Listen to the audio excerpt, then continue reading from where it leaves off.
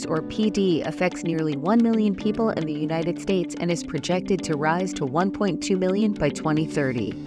It is the second most common neurodegenerative disease following Alzheimer's disease, and there are nearly 90,000 new cases diagnosed in the U.S. each year. Hello, and welcome to the Comfort Connections podcast. In this episode, Strategies for Implementing Person-Centered Parkinson's Care, we are joined by Melissa Morante. She's co-owner and chief marketing officer of Comfort Care Home Care, a private duty and home care agency serving South Florida.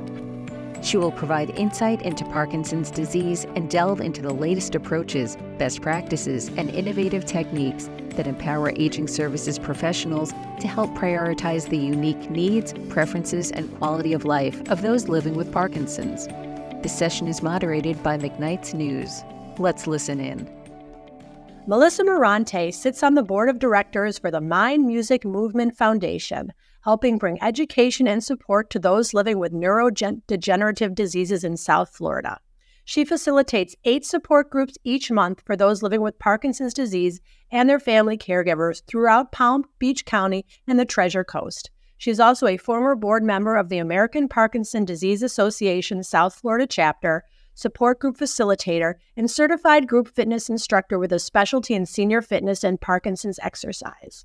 Melissa is responsible for training caregivers on both motor and non-motor symptoms, disease progression, and the importance of timing and food when taking Parkinson's medications. She has a unique understanding of the disease and how to work with those living with Parkinson's. So, Melissa, I don't think we can have a better expert on Parkinson's today. You're going to tell us how to better care for these patients. Is that right? It is. Thank you so much, Liza. And thanks for having me this morning. I am very passionate about Parkinson's disease.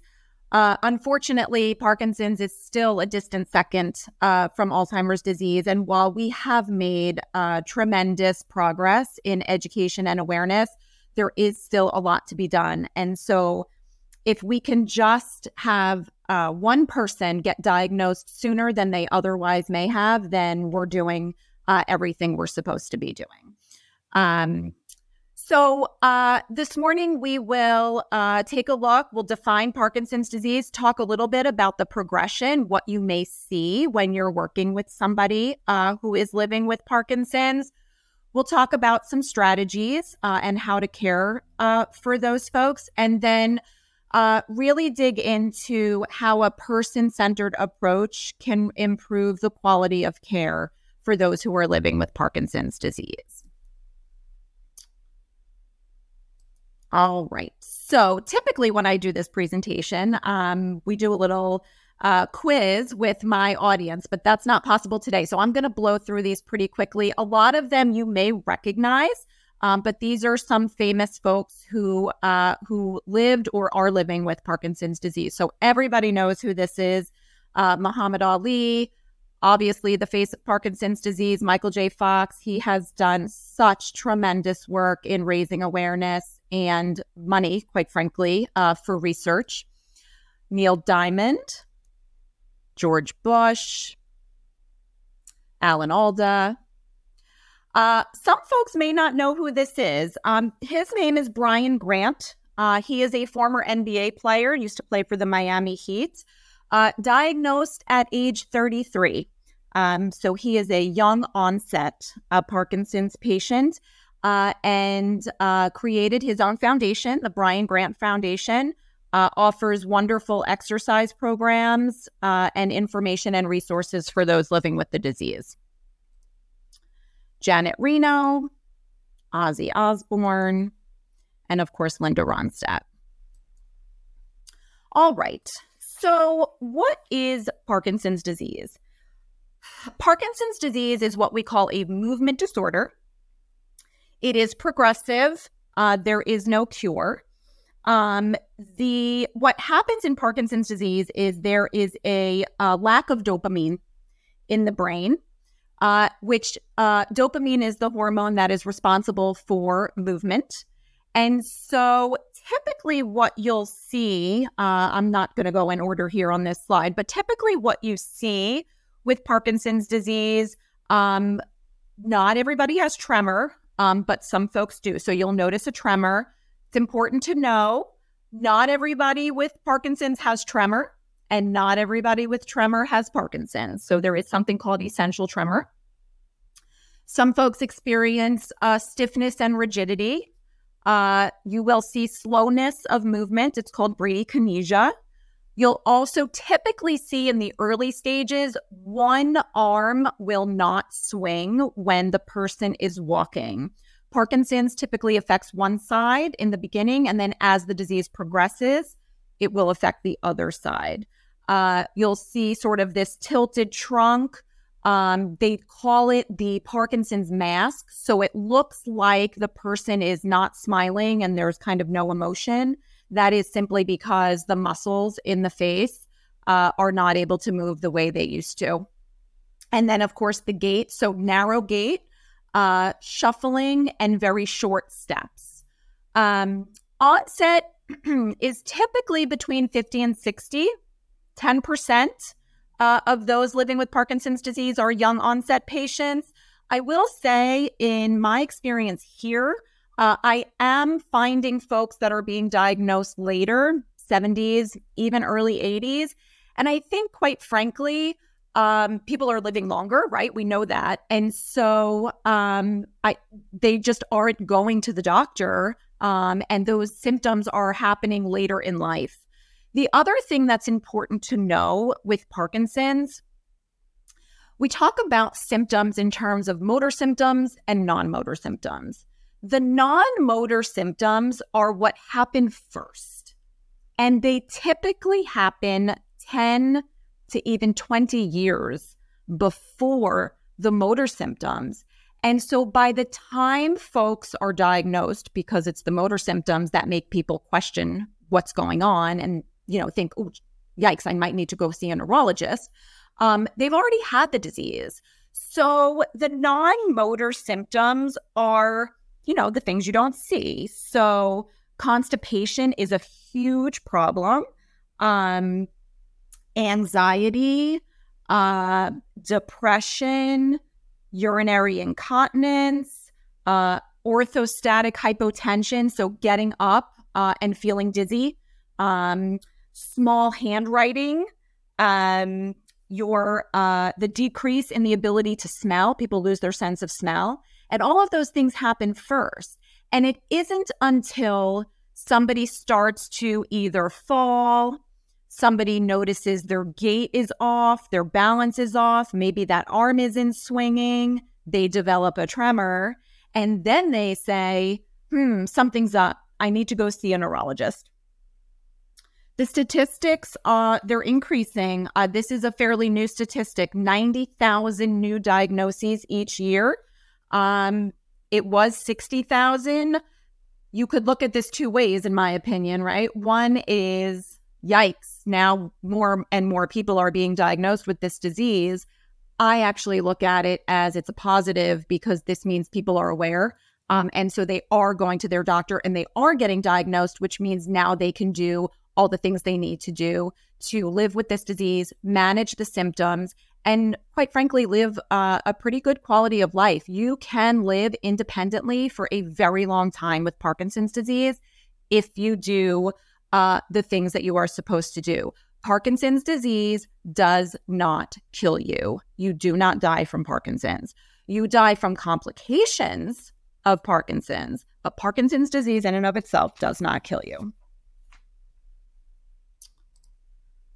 So when we look at Parkinson's disease, Parkinsonism, think of that as ice cream, and then there's different flavors of ice cream.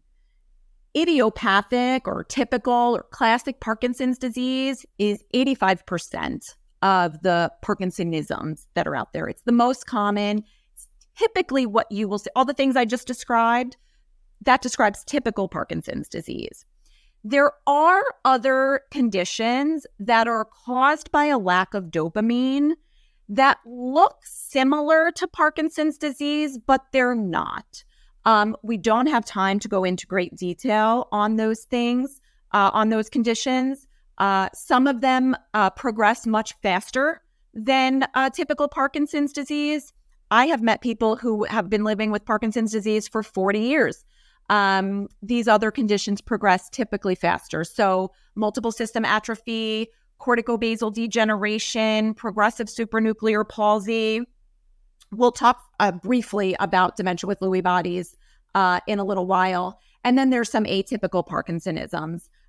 But those are the different flavors of Parkinsonism. So people always want to know, they always say, well, what causes it? Well, I mean, look, the truth is if we knew what caused it, then we'd have a cure. So we know it's a lack of dopamine, but we talk about this in terms of risk factors. So what are the things that increase one's risk of developing Parkinson's disease? Unfortunately, men are twice as likely than women to develop Parkinson's. Interestingly enough, the opposite is true of Alzheimer's disease. Women are twice as likely than men to develop Alzheimer's disease. We talk a lot about environmental risk factors. Everybody has seen those commercials on TV. Agent Orange, folks who have come back from war with the burning fields. We talk about traumatic brain injury. So there's an interesting story about Muhammad Ali.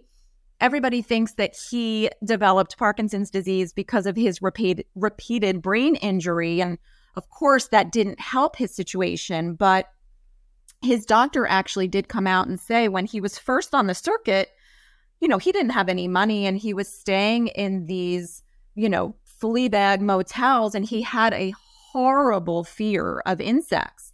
And so they would come into his room and spray insecticides and bug sprays and chemicals. And they believe that that is likely the cause initially. And then, of course, the repeated brain injury did not help the situation.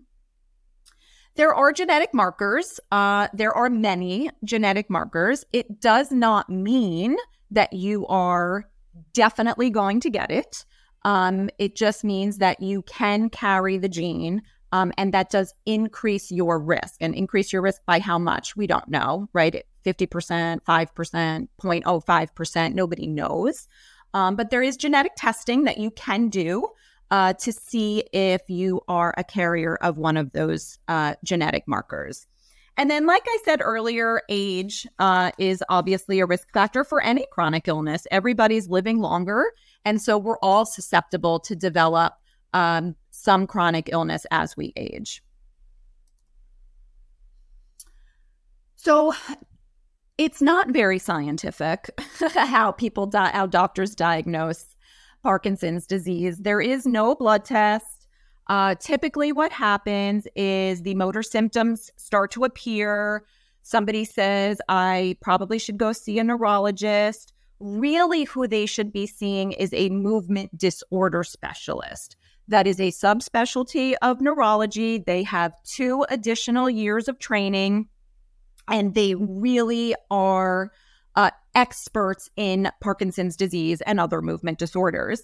And so you go in, you see your movement disorder specialist. They have you do a series of movements, tapping your fingers to your thumb, raising your knee and lowering your hand, tapping your foot, getting up, walking down the hall, coming back, turning around, coming back.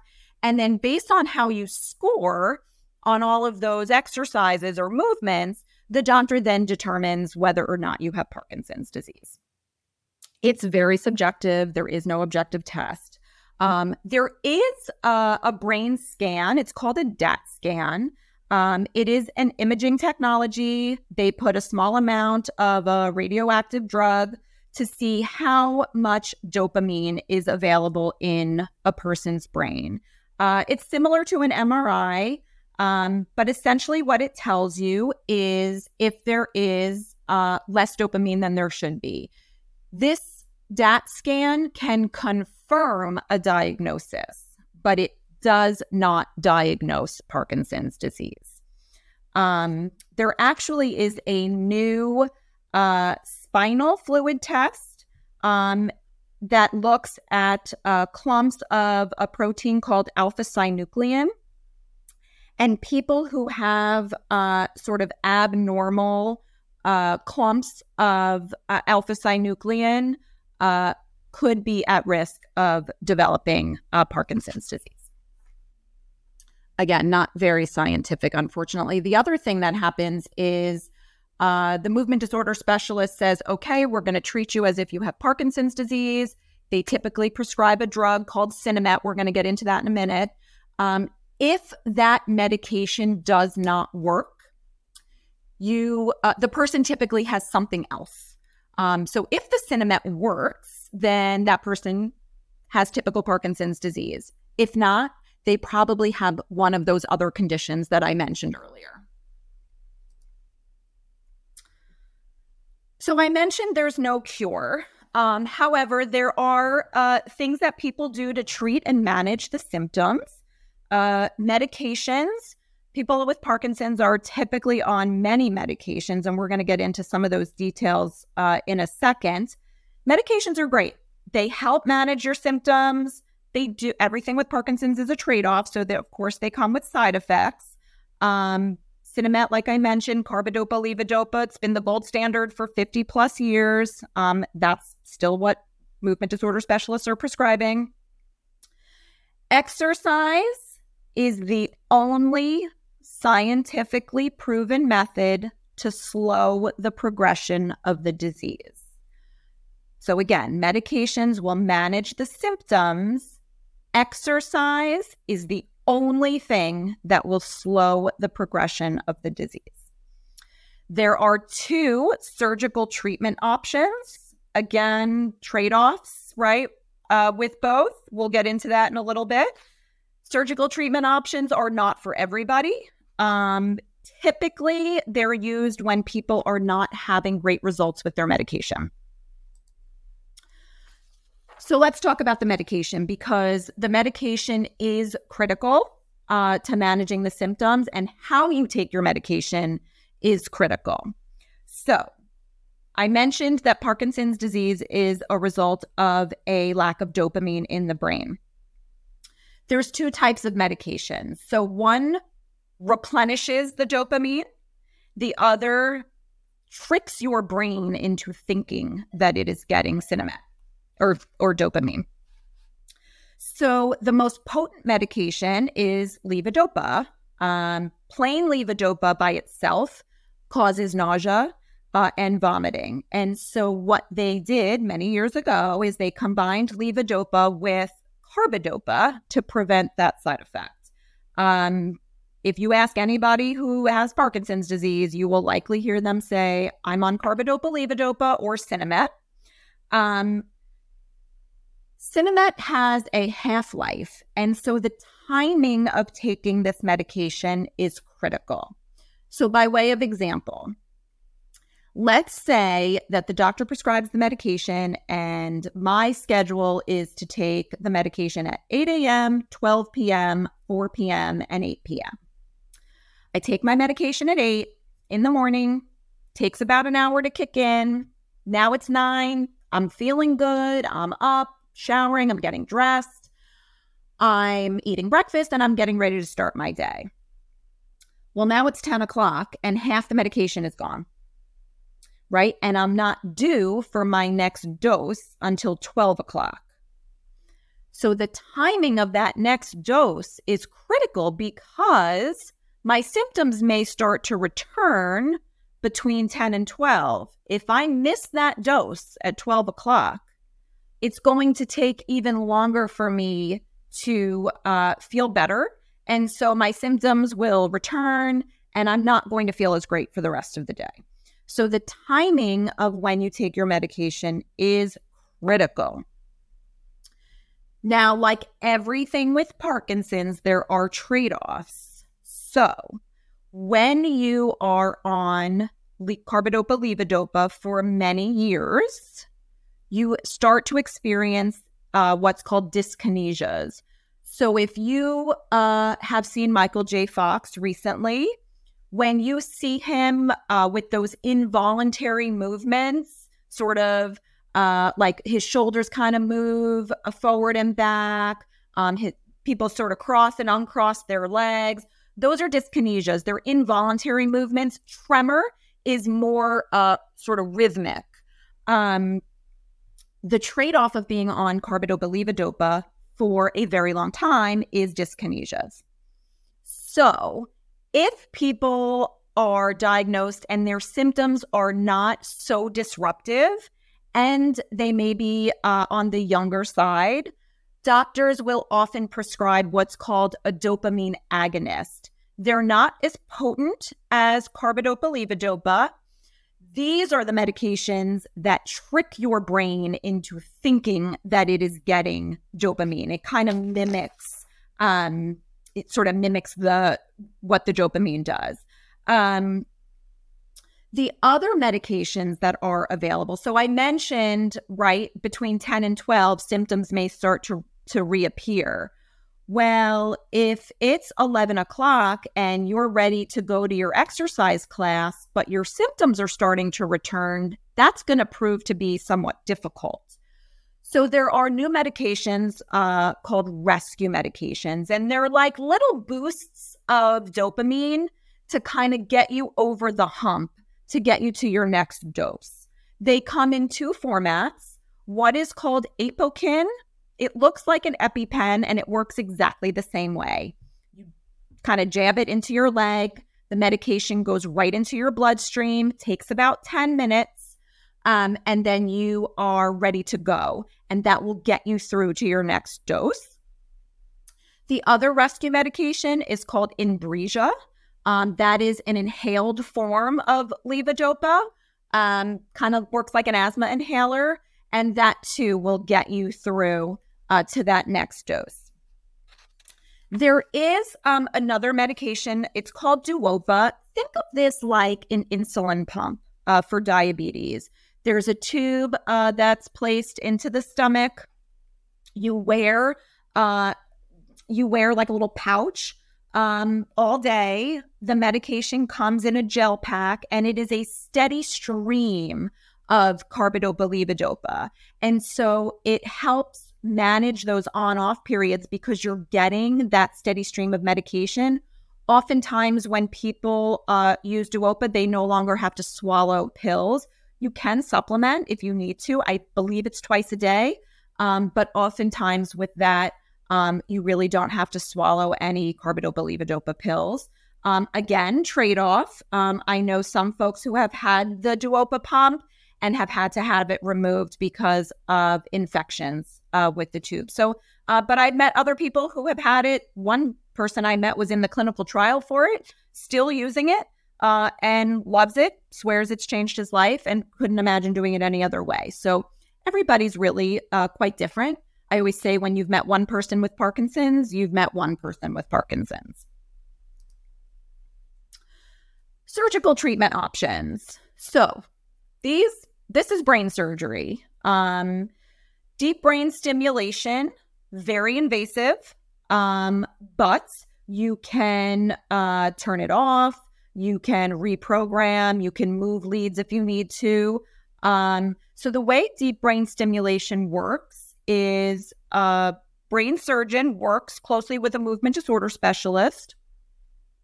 They drill 2 holes in your skull, and they place leads in the part of the brain that controls the symptoms that are disruptive to the patient's life. It used to be that deep brain stimulation was really used for tremor. But what they found was that depending upon where you put the leads, you could also help other symptoms. So I actually know somebody who had deep brain stimulation. He didn't have any tremor. His biggest problem was stiffness and rigidity, very debilitating stiffness and rigidity. And he had deep brain stimulation, and that changed his life. And so, like I said, they drill the holes, they put the leads in.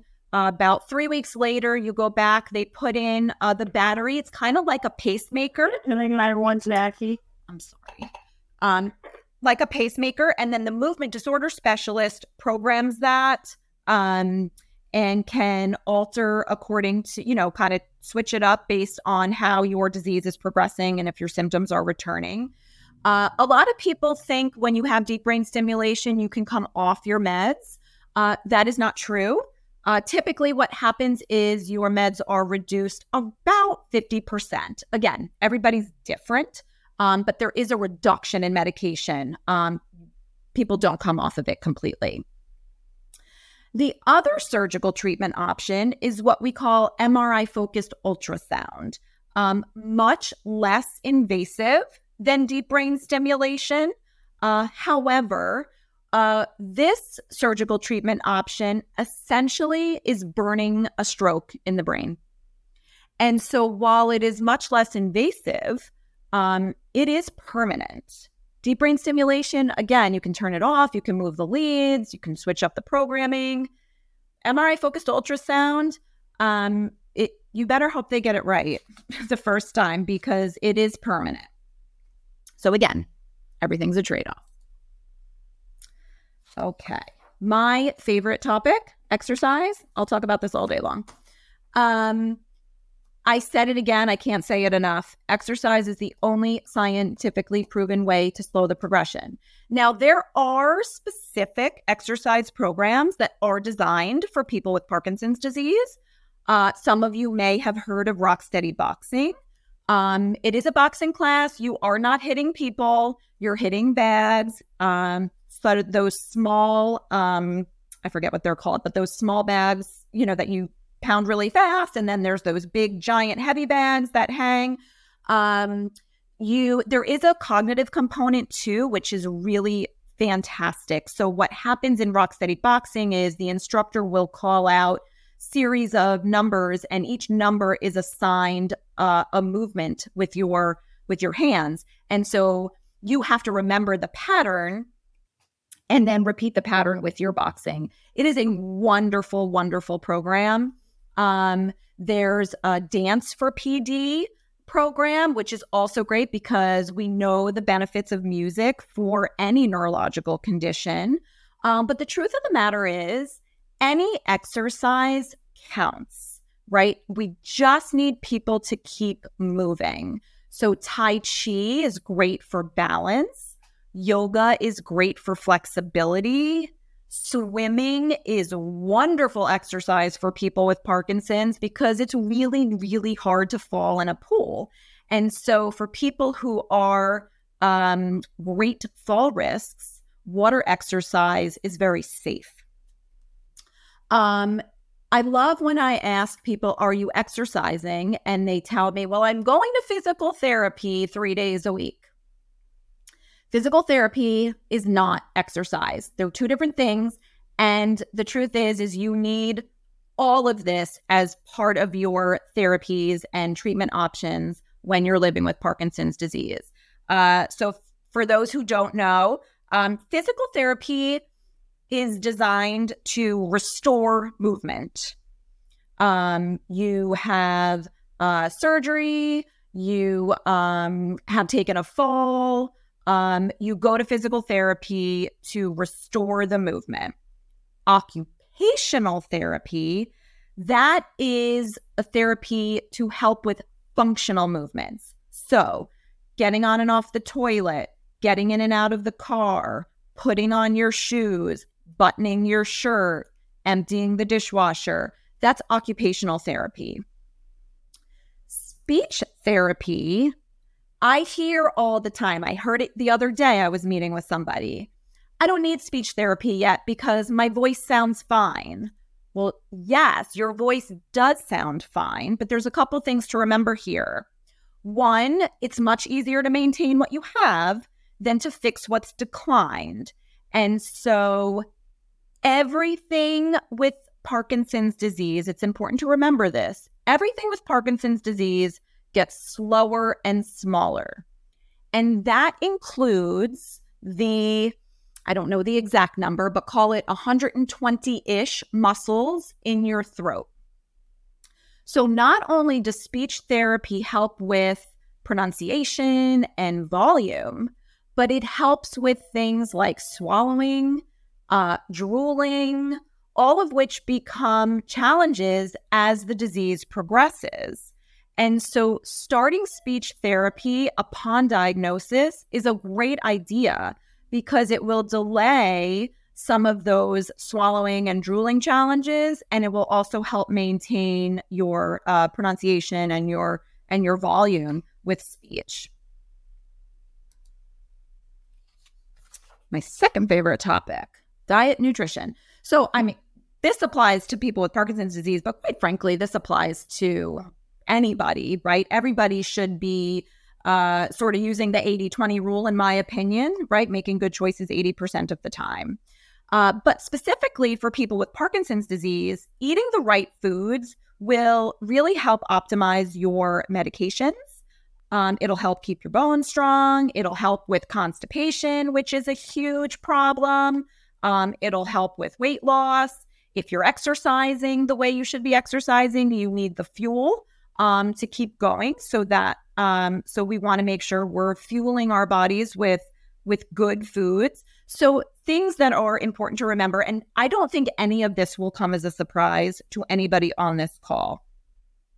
Obviously, we want folks to drink enough water and eat foods that are rich in fiber. That will help with all of the constipation. So whole grains, fruits, beans, green leafy vegetables. Again, people with Parkinson's take a lot of medication. So we really want to make sure they're taking those medications with a full glass of water. We really should be limiting sugar. It's very, very inflammatory. And so the goal here is to eat more anti-inflammatory foods with antioxidant properties, and less of the processed bad stuff, right? Alcohol should really be in moderation and with your doctor's approval. Again, people with Parkinson's are on a lot of medications, and so drinking alcohol, right? We just want to make sure that that's okay and safe. People with Parkinson's typically have trouble sleeping. They are often fatigued, and so they sleep oftentimes during the day. They nap, and so sleeping at night becomes a problem. So limiting caffeine in the afternoon is a good thing to remember. A lot of doctors, neurologists and movement disorder specialists that I talk to here in my area talk a lot about the MIND diet. That is a cross between the Mediterranean diet and the DASH diet, Dietary Approach for Stopping Hypertension. So again, everyone's familiar with the Mediterranean diet, right? So it's things like healthy fatty fishes. Those things help maintain bone health. Mackerel, salmon, tuna. Eggs are a great source of protein. I talked about berries, lots of colors. Limited dairy, only because dairy is also very inflammatory. And so we really want to make sure that we're limiting those inflammatory foods. There used to be a lot of talk about watching your protein intake at the same time you take your medication. I've heard recently that isn't really as big of a concern anymore. Doctors used to say the eating protein would impact the absorption of the medication, the Sinemet. I was with a movement disorder specialist a couple weeks ago, and he said, it's not really as big of a concern. It's more important that you're taking your medication on time. And making sure that if you are getting nauseous when you take your medication, that you're taking it with some food. So timing is more critical than what you're taking it with. If somebody has tremor, eating can present some challenges down the road. There are things out there like weighted utensils. You can wear a bracelet that helps weigh your wrist down and your hand down to help with tremor. As swallowing becomes a challenge, it may be that we need to cut food into teeny tiny pieces. It may be that at some point in end stage, foods will need to be pureed. Liquids may need to be thickened. Straws, not a great idea for people with Parkinson's disease. liquid comes up too fast, they can choke. So believe it or not, we don't typically recommend using a straw for people with Parkinson's disease. So activities of daily living, look, moving around becomes harder as the disease progresses. Exercise will help with that, of course. Sometimes people with Parkinson's disease will experience what we call freezing, and it is exactly what you think it is. Their feet are quite literally frozen to the floor, and they can't move. It typically happens when folks walk through a doorway, although it can happen other times. It's quite easy to get somebody to unfreeze. So one of the things you can do is snap your fingers, kind of like a metronome, and say, okay, Mary, on the count of 3, we're going to walk. And you count 3 and they walk. That will help. The other thing you can do is, obviously, you want to stand near them, especially if they're a fall risk. But if they shift their weight ever so slightly from one foot to the other, that can also help unfreeze. And then the other thing you can do is throw something on the floor, a pen or a book or something, and say, I need you to step over this pen, or I need you to step over this book. And that will help unfreeze. In terms of home safety, again, important for people living with Parkinson's disease, but the truth is important for any senior that's, still living independently.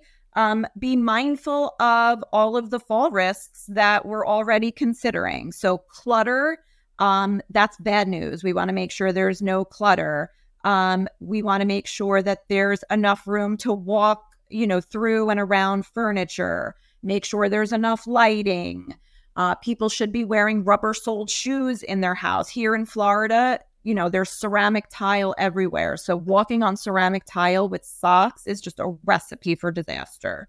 Throw rugs, yes, they're beautiful, but they're dangerous. So either tack them down or, better yet, get rid of them. Nobody with Parkinson's disease should ever be on a step stool. So things you use frequently in the kitchen, you may need to reorganize your kitchen. You may need to move those things down lower so you can reach them. Steps, really, really, really need to be careful with steps. Certainly make sure there's railings. They have, they still have those chairs that go up the railings. In terms of the bathroom, obviously grab bars, obviously no slip strips. This one might not be so intuitive, but imagine a person with Parkinson's disease who is experiencing orthostatic hypotension, and they're using a bar of soap, and that bar of soap drops in the shower. Well, now they're going to bend down to pick up that slippery bar of soap. They may get dizzy when they stand up, so they may fall in the shower, hit their head, and then who knows what happens after that. Buy soap in a pump. Keep it on the shelf, and then just this way, nothing falls. Nobody has to bend down and pick it up. A shower chair is a great idea when folks are no longer able to stand in the shower by themselves. We've pretty much exhausted mealtime. Again, healthy meals, soft, small foods as the disease progresses. Timing of the medication is critical. If folks are getting nauseous, make sure they take it with food. Getting dressed will become a challenge as the disease progresses. Obviously, folks should be sitting down when they put their pants on. Non-skid socks are a great idea instead of slippers. Allow plenty of time. So if you're caring for somebody with Parkinson's disease, the morning time is the hardest time because typically they've gone all night without their medications. And so it really does take quite a bit of time to get going. So the recommendation is take your medications, let those medications kick in, and then get up and get dressed and start your day. But slip-on shoes without ties, that's helpful. They make things now that you can put in your socks to help you pull up your socks. Shirts that don't have buttons or zippers, as those things become more challenging, are a great option. So it's just being mindful of how to help folks still remain independent, but putting some, things in place that just make those things a little bit easier. All right. So all the things I just described are activities of daily living, and those physical needs are pretty easy to identify, right? We know if somebody with Parkinson's disease is, if their gait and balance is off. So they're definitely going to need standby assistance, and they're definitely going to need assistance getting in and out of the shower. Physical needs are very easy to identify when we're caring for somebody. Emotional needs, not so much, right? And so good caregiving really takes into account both of those things. I'm going to skip this slide. So when we talk about the emotional needs, right, we really want to dig in to who this person is, right? And this goes beyond things like, what did you do for your job? How many kids did you have? Where did you live? Right? It really digs into what made you so proud, right? What are your values? What are your traditions? Did you attend temple and church on a regular basis? Were you in the military? What are your greatest successes? We really, really want to, we call it social history or life story. And then take all of those things, right? And you can get that information in lots of ways. I mean, you can certainly interview the person living with the disease. Look, only 50% of people with Parkinson's disease will develop Parkinson's disease dementia. And so their faculties are there. So they'll remember, ask them questions, really dig in, have them show you old pictures, have them share memorabilia, ask family members, ask neighbors, ask friends. I'll give you an example, my own personal example. When I was a kid, every Sunday, my father would make French toast with my sister and I and my mom. And we would play music. I'm dating myself, on 8 tracks. And it was Harry Chapin, Billy Joel, Jim Croce.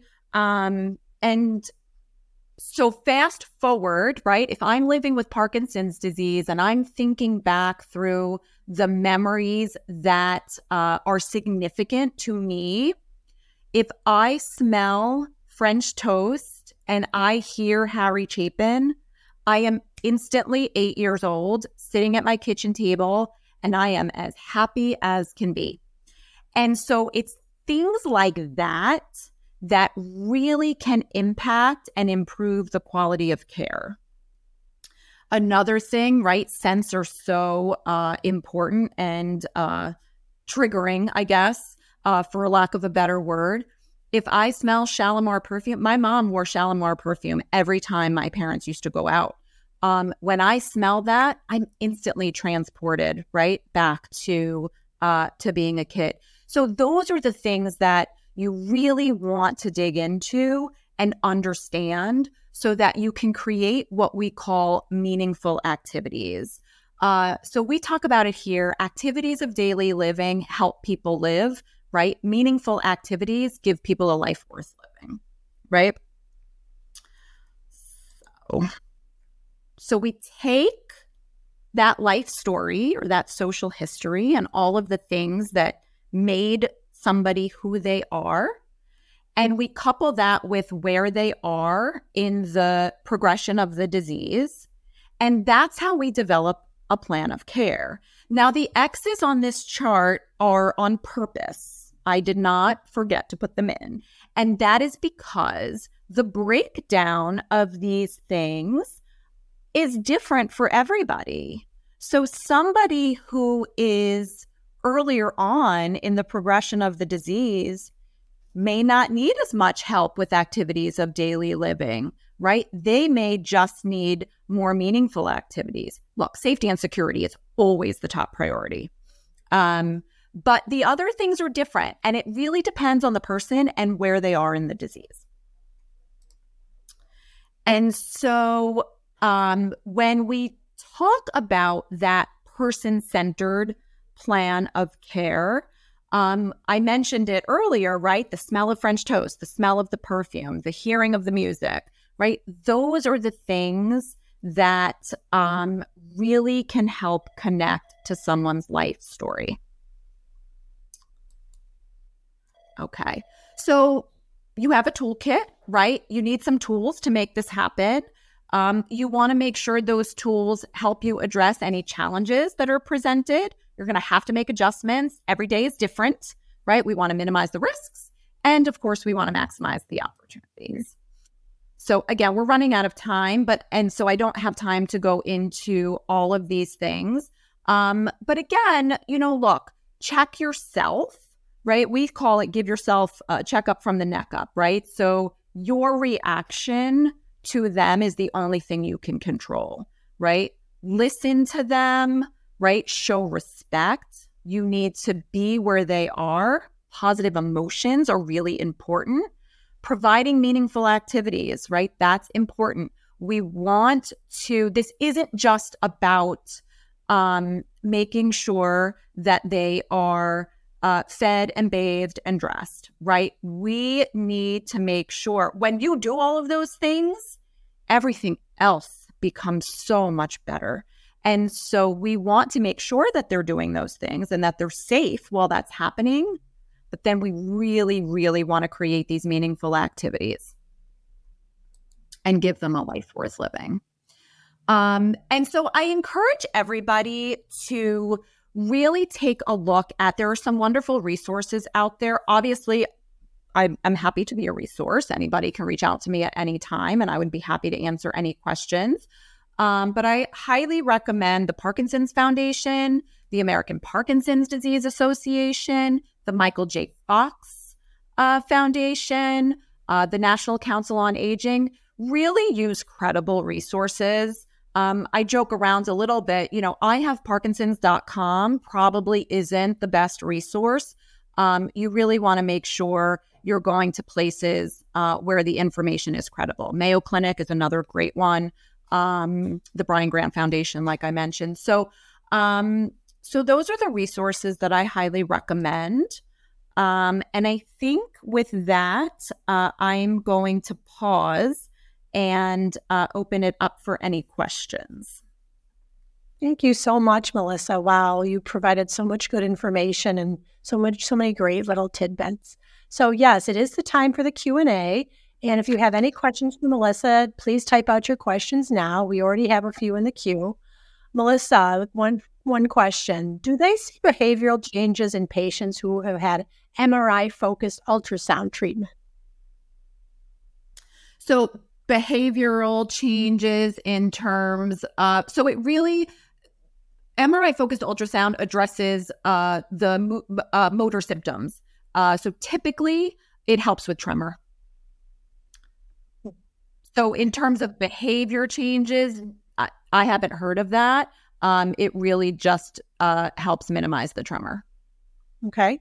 And you had mentioned yoga. What does yoga do for you? What's it good for? It's great for flexibility. Okay.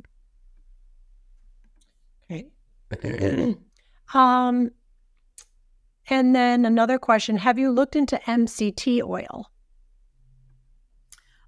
So I'm not a doctor.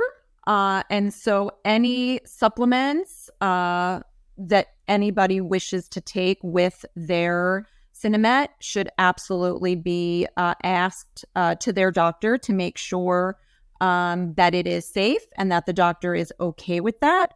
I do know that MCT oil has been found to be helpful for brain health, but again, beyond that, I'm really not qualified to answer that question if somebody with Parkinson's should be on it. Mm-hmm. Another question. I have heard about patients having flooring that looks like stairs to trick their brain into walking better. Have you had any experience with that? I have not. What I can tell you is movements that enforce big, giant steps are incredibly effective. And so remember, everything gets slower and smaller. So people with Parkinson's disease, they think when they are taking, you and I would be taking giant steps. Like when we were kids and we would say like, mother, may I take 3 giant steps? That is what we want people with Parkinson's disease to do. They think they're taking huge giant steps, but in actuality, they're taking normal size steps because their normal size steps are much smaller. And so the emphasis is really on big giant movements, both walking, arm swinging, all of those things are critical. Mm-hmm. Going back to exercise, and this is kind of my question, and then I'll provide the question from the audience. Like, in what ways is exercise, how does it make things better? Why does it help? And then my question from a member of the audience, where would I find studies showing that exercise slows the progression of Parkinson's? So you can go to any credible source and search exercise and Parkinson's disease. Every movement disorder specialist will tell you exercise slows the progression. Go to the Rocksteady Boxing website and it will explain to you why that program is so effective. But essentially, getting your heart rate up, don't have to be out of breath. But getting your heart rate up, continuing to move, right? It's all related to dopamine, which is what's missing. And so the exercise can help stimulate some of that dopamine reaction. And that is what slows the progression of the disease. It's fascinating. And just another related question about, I missed it. It had said something about what exercises specifically, which you did go over in the presentation, but maybe just run through it again real fast. Yeah, absolutely. So look, any exercise counts. Again, there are specific exercise programs designed for people with Parkinson's. So that's Rocksteady Boxing, that's Dance for PD. Tai Chi, like I said, is great for balance. Yoga is great for flexibility. Water exercise is safe. We really just want people to move. So even walking, stationary biking, chair exercises, sit to stand, any movement counts. Gardening, housework, right? Running a back, that counts. We just want people to move. Mm-hmm. Here's another question, a little bit different topic. Ideas for Parkinson's support group topics. So that's a great question for me. So I facilitate 8 Parkinson's support groups a month, and people do ask all the time, what do we talk about? And my answer is we talk about whatever you want to talk about. I honestly never go in with an agenda, but I can tell you the topics that we address. So we talk a lot about medications. We talk a lot about sleep challenges. We talk a lot about who has found a new movement disorder specialist because the one that they were using is no longer taking their insurance or they're no longer happy with them. Sometimes I bring in guest speakers to talk about new medications or occupational therapy. We talk about medical marijuana. But then, last week we talked about traveling with Parkinson's disease. And there's a bunch of folks in one of my groups who are frequent travelers. And so they were able to share some helpful tips on navigating the airport, navigating a cruise ship, those kinds of things. It really is. I mean, one time we talked about, there was a gentleman on my virtual support group and his grandchildren came to visit and he was really struggling because he decided that one of his grandchildren was just a brat and really too difficult to be around. And so he just needed the support of his friends, right, from his support group. We didn't even talk about Parkinson's disease for the first 40 minutes. He really just needed some help getting through feeling this way about his grandchildren. So any topic is on the table for support groups. Yeah. Can you explain what home health can do specifically for Parkinson's patients? Yeah. So home health that's skilled. So PTOT speech. Home care, which is what I do, that's non-medical private duty home care. So we assist with activities of daily living. We also can help with those meaningful activities. So when a caregiver goes into a home, obviously, like I said, safety and security, number one priority, bathing, dressing, feeding, med reminders. But then also, I had a client who had Parkinson's disease, and he was a musician, not by trade, but as a hobby. And so one of the things that we used to do was take him he joined a chorus through an organization. We used to take him to his chorus practice. We had the caregiver make a playlist on their phone and play his favorite music from back in the day. Another example, so my grandfather had Parkinson's disease. We did not know back then everything we know now. I wish we did. Life would have been quite different for him and for my grandmother. But he was a cartographer in the Army. And so one of the things, had we known, right, we could have had a caregiver take him to the library and look at old maps from where he was stationed, right? That's a meaningful activity. And those are the things caregivers can do. Family caregivers or professional caregivers, truthfully. A very special thank you to Melissa Morante of Comfort Care. What an awesome presentation. Please learn more about Comfort Care at comfortcare.com. Thank you all so much for tuning into this webinar. You've been a big part of the success today. Thank you for your terrific questions. This is Liza Berger from Ignites. Thank you, Melissa, for sharing your insights and providing strategies for implementing person-centered Parkinson's care. Listeners, visit comfortconnections.com to download complimentary resources, view show notes, and access our episodes. You can also subscribe to our podcast on your favorite app. Thank you for listening and helping older adults live the best life possible.